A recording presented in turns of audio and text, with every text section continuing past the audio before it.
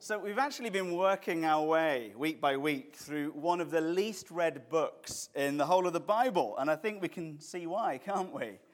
It started with this agrarian crisis far away, and it became a temple crisis long ago. So Joel's world is not exactly our world, is it? But verse by verse, we've watched slowly as the crisis comes home. And week by week, it started to look a lot more like our world, I think. A lot more like our problems today. And through the book of Joel, we've been forced as a church to talk about what happens when life goes wrong. And we've addressed some of the most difficult subjects that there are. We've talked about bereavement, addiction, and divorce. On the podcast this week, we're talking about eating disorders, mental health, and STDs. There is no subject unsuitable for church. The enemy would love us to believe that there is. And that way, Satan might prevent the light of the gospel and grace from shining upon some secret corner of your life that no one knows about. But God does not want that sort of a church.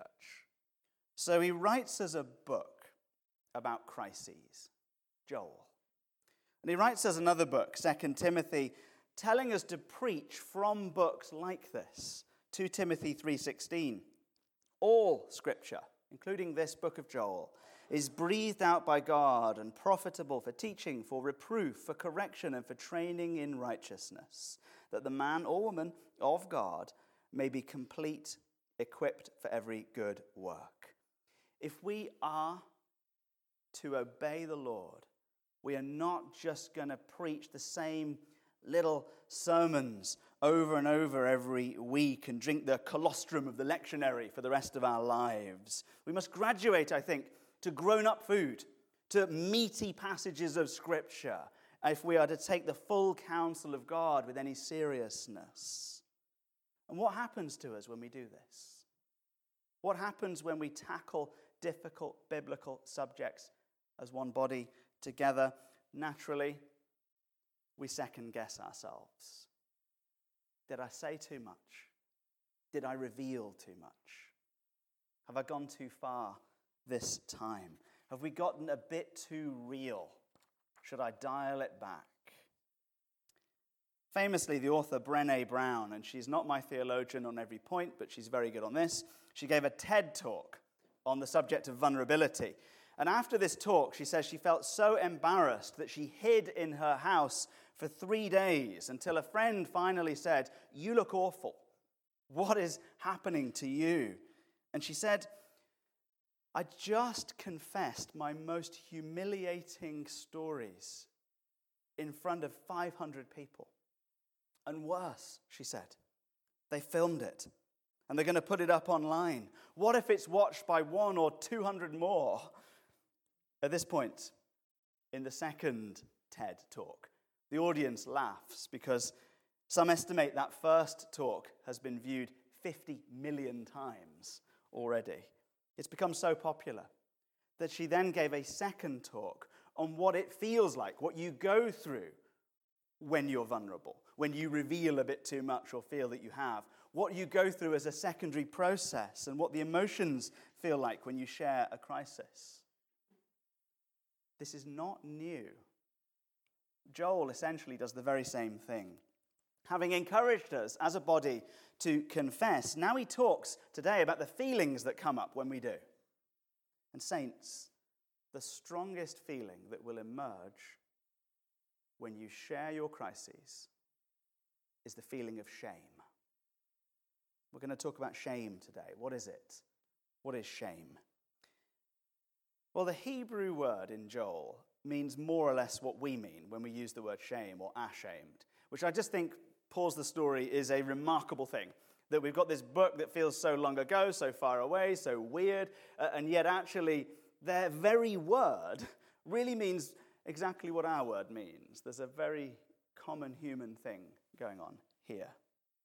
But Hebrew is a rich language in a lesser sense. Their word shame or ashamed also means confounded or confused. A bit like why did I just say that? What am I doing? That kind of a thing, if you ever said something and regretted it. The Hebrew word just has a hint of that. The Greek word that we heard in Romans, because Romans also references shame, includes the idea of being suffused with shame or disfigured by shame, like your face has been scarred by shame and everyone can see it. So together with the Hebrew and the Greek, the biblical word for shame gives you this sense that a person is overwhelmed by this feeling inside, overwhelmed by the exposure of what they've done. So overwhelmed that they go to the mirror and they look at their face and they don't even really know who they are anymore. You hear this, don't you? When someone does something wrong and they confess it on TV, they say, that wasn't me. That's not the real me. Those aren't my values. A sense of the person being torn in two. Shame, I want to suggest today, is a secondary crisis within you. It's what goes on inside of you when people find out about your primary crisis. And in some ways, shame, the secondary crisis, the feeling that comes up when the first thing is exposed, it is even more fundamental to who we are. It's an identity crisis, I think. The journal Scientific American says, in shame, we feel humiliated, exposed, and small. We want to sink into the ground and disappear. Shame makes us direct our focus inward and view our entire self in a negative light. The psychologist Gerald Fishkin, author of The Science of Shame, tells us that the parts of the brain responsible for our feelings of shame also govern our reaction to threats and the fight or flight response that we often have in those situations. This explains why when someone feels ashamed, often what they do is get angry or run away. It's that same part of the mind. Mark Twain said, man is the only animal that blushes or needs to. It's human. It's normal to worry about what other people think of you. And many of us worry about that too much. And as a result, we live with the burden, the weight of shame for the whole of our lives. Even in church, we feel burdened by it. I'm going to suggest to us this morning that in the iPhone era, with everything filmed and posted online in almost real time, with people built up and torn down every single day, often building themselves up by pointing out who should be ashamed and then themselves getting caught for the same sort of thing. In this world, the cycle of shame is only getting worse. So there's the etymology, the pop theology, the psychology, the philosophy, the sociology, and the technology of shame. But what does God say about it? A bit more important, is it not? Joel chapter 2, 26. Let's turn to Joel. Joel 2, verse 26. You shall eat in plenty and be satisfied. Remember, these people are starving. And praise the name of the Lord your God, who has dealt wondrously with you, and my people shall never again be put to shame. The promise is that God will give to them an abundance of things, and then they'll no longer feel ashamed. But do you see how God, in the midst of this reference to food and shame, also talks about himself? To me, this suggests not only a uniquely human response to a crisis, that secondary feeling of shame, but also a uniquely religious response to a crisis as well. As believers, when we suffer a crisis, not only do we feel ashamed about the thing we've done or that has been done to us, like everybody does, but we might also feel a bit ashamed of God, or ashamed of our faith, perhaps, worried about where we stand with God. And people will come up to you, non-believers will come up to you when you're suffering as a Christian, and they'll say to you, why are you going through this? I thought you were supposed to be a Christian. Have you done something bad? Or is God bad? Is God weak? Why do you worship a God who lets that kind of a thing happen to you. Are you going to give up on him now? Have you had it with Jesus now that you're going through this crisis?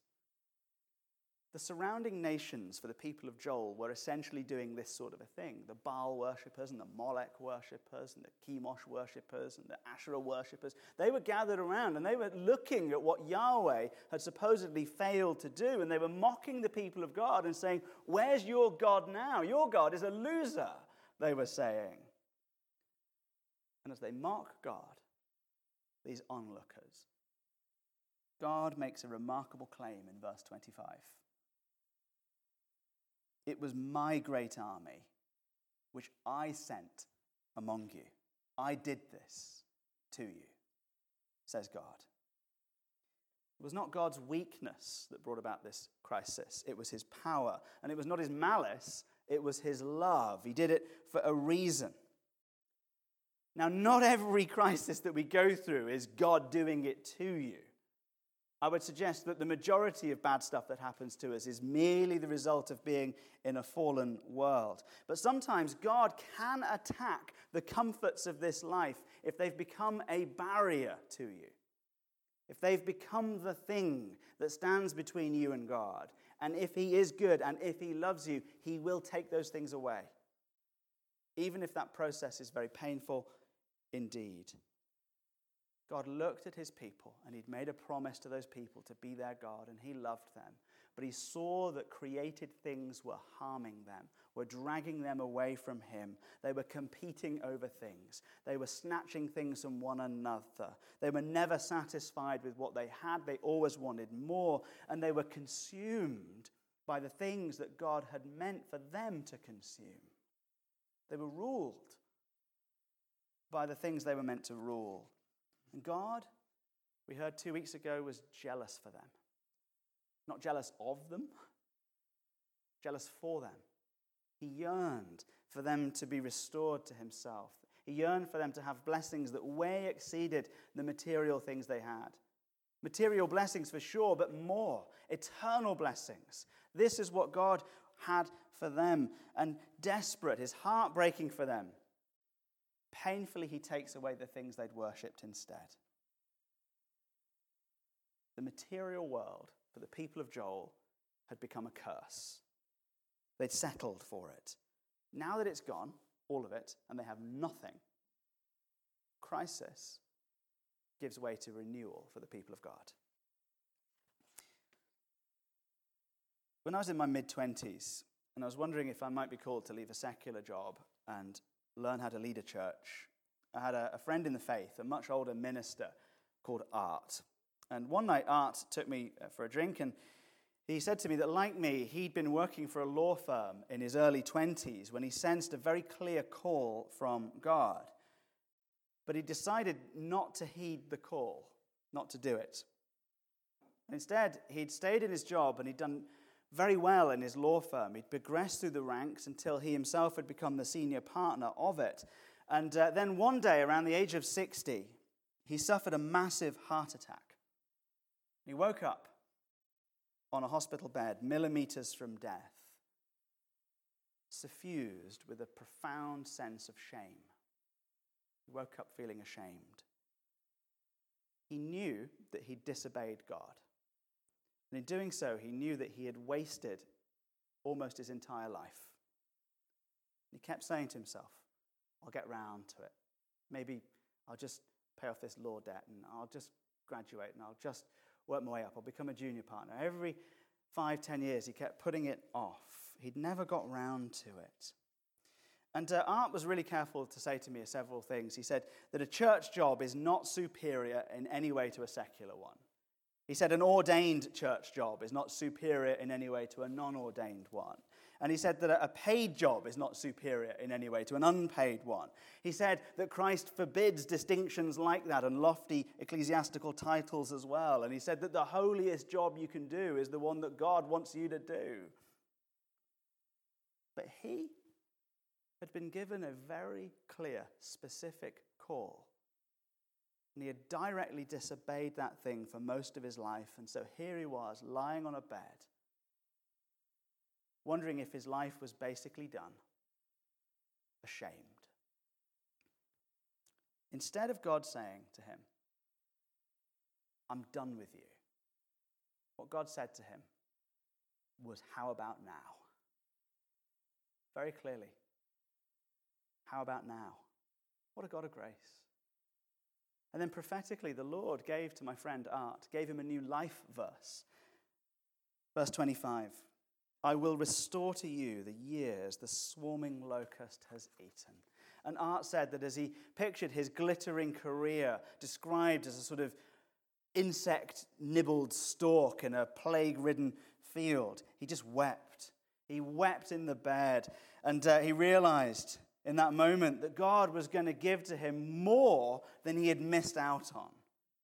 That he was going to give him even more. His shame turned into joy. He said the grace and abundance of God gave him a depth of peace that he had never known before. Crisis became renewal for that man of God. I don't even know if he's a man, actually. He could be an angel, because he has only ever turned up in my life at points of crisis. And whenever anything goes really bad, Art just actually turns up. The night my visa was denied for like the 8th time for this actual job, Art emerged from nowhere with advice. It is an absolutely remarkable thing. Maybe you know him too. And if you think it's wonderful that God does things like this, creates friendships across generations like this, just look with me at verses 26 and verse 27 and look not at what it says, but look at the structure of how it's written to see something quite remarkable. God is offering to restore way more than things. Verse 26. You shall eat in plenty and be satisfied. Provision of things. And praise the name of the Lord your God. Presence of God. You can be close to God again. No matter what you have done, you can sense the presence of God again, even though once you were far away. Now you can draw near. And, God says, my people shall never again be put to shame. It's covenant language, my people. Though we've been faithless, he remains faithful. We belong to him. And because we belong to him, we never need to go through this again. So provision, presence, the banishment of shame. Now verse 27. You shall know that I am in the midst of Israel. Even more presence of God. And that I am the Lord your God. Even more presence of God. And my people shall never again be put to shame. You see how fascinating the grammar is of this little section, these two verses? See how he tells them about food once? Food, that's all they've been able to talk about and think about for 2 chapters. He mentions it once. He talks about shame twice. And he talks about himself 3 times. I guess it's a lot easier to feel physically full than it is to believe that your reputation has really been restored.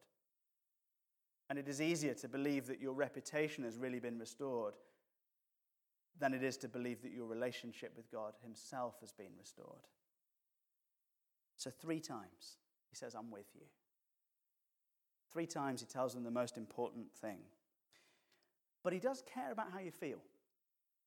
So twice, God addresses that deepest feeling of shame.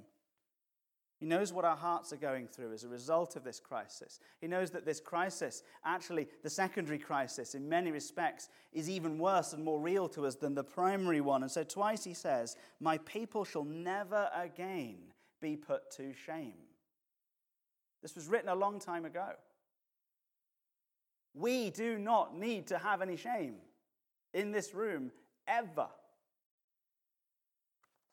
How can he say it? How can God tell us that we don't need to feel ashamed?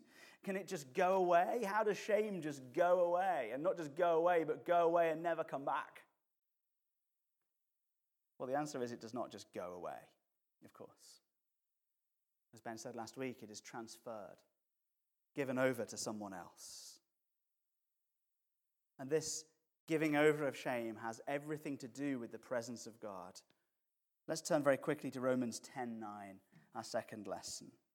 Romans 10:9. If you confess with your mouth that Jesus is Lord and believe in your heart that God raised him from the dead, you will be saved. Jesus died a shameful death.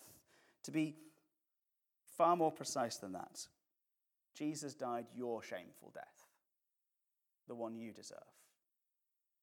He took our shame upon himself, and the weight of the shame killed him.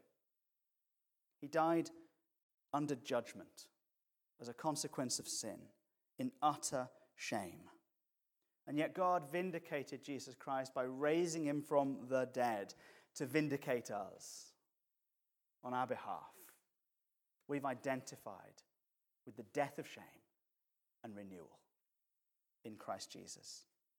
God sent a deadly crisis upon himself for the purposes of redeeming us. And he saved us from eternal shame. Beth Moore says, we think that we could never go back after shameful behavior. In Jesus, we always get to come back. No one gets to put shame on a child of God. We are covered by the blood of the Lamb. This is what the cross of Christ is for. We can hold our head up high. We are covered by the blood of Christ, and in him is full redemption. What a quote. I'll see you at Beth Moore, and I'll raise you in Apostle Paul. Romans 10:11 says this.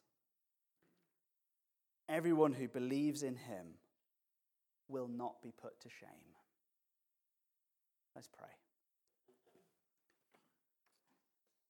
Lord Jesus, it is terrifying to confess the things that embarrass us the most. But you made us a promise, and you repeated it. So, Father God, we simply turn to you again. We simply turn to you. And we ask, God, that as we do, we would be healed and restored and set free. In Jesus' name, amen.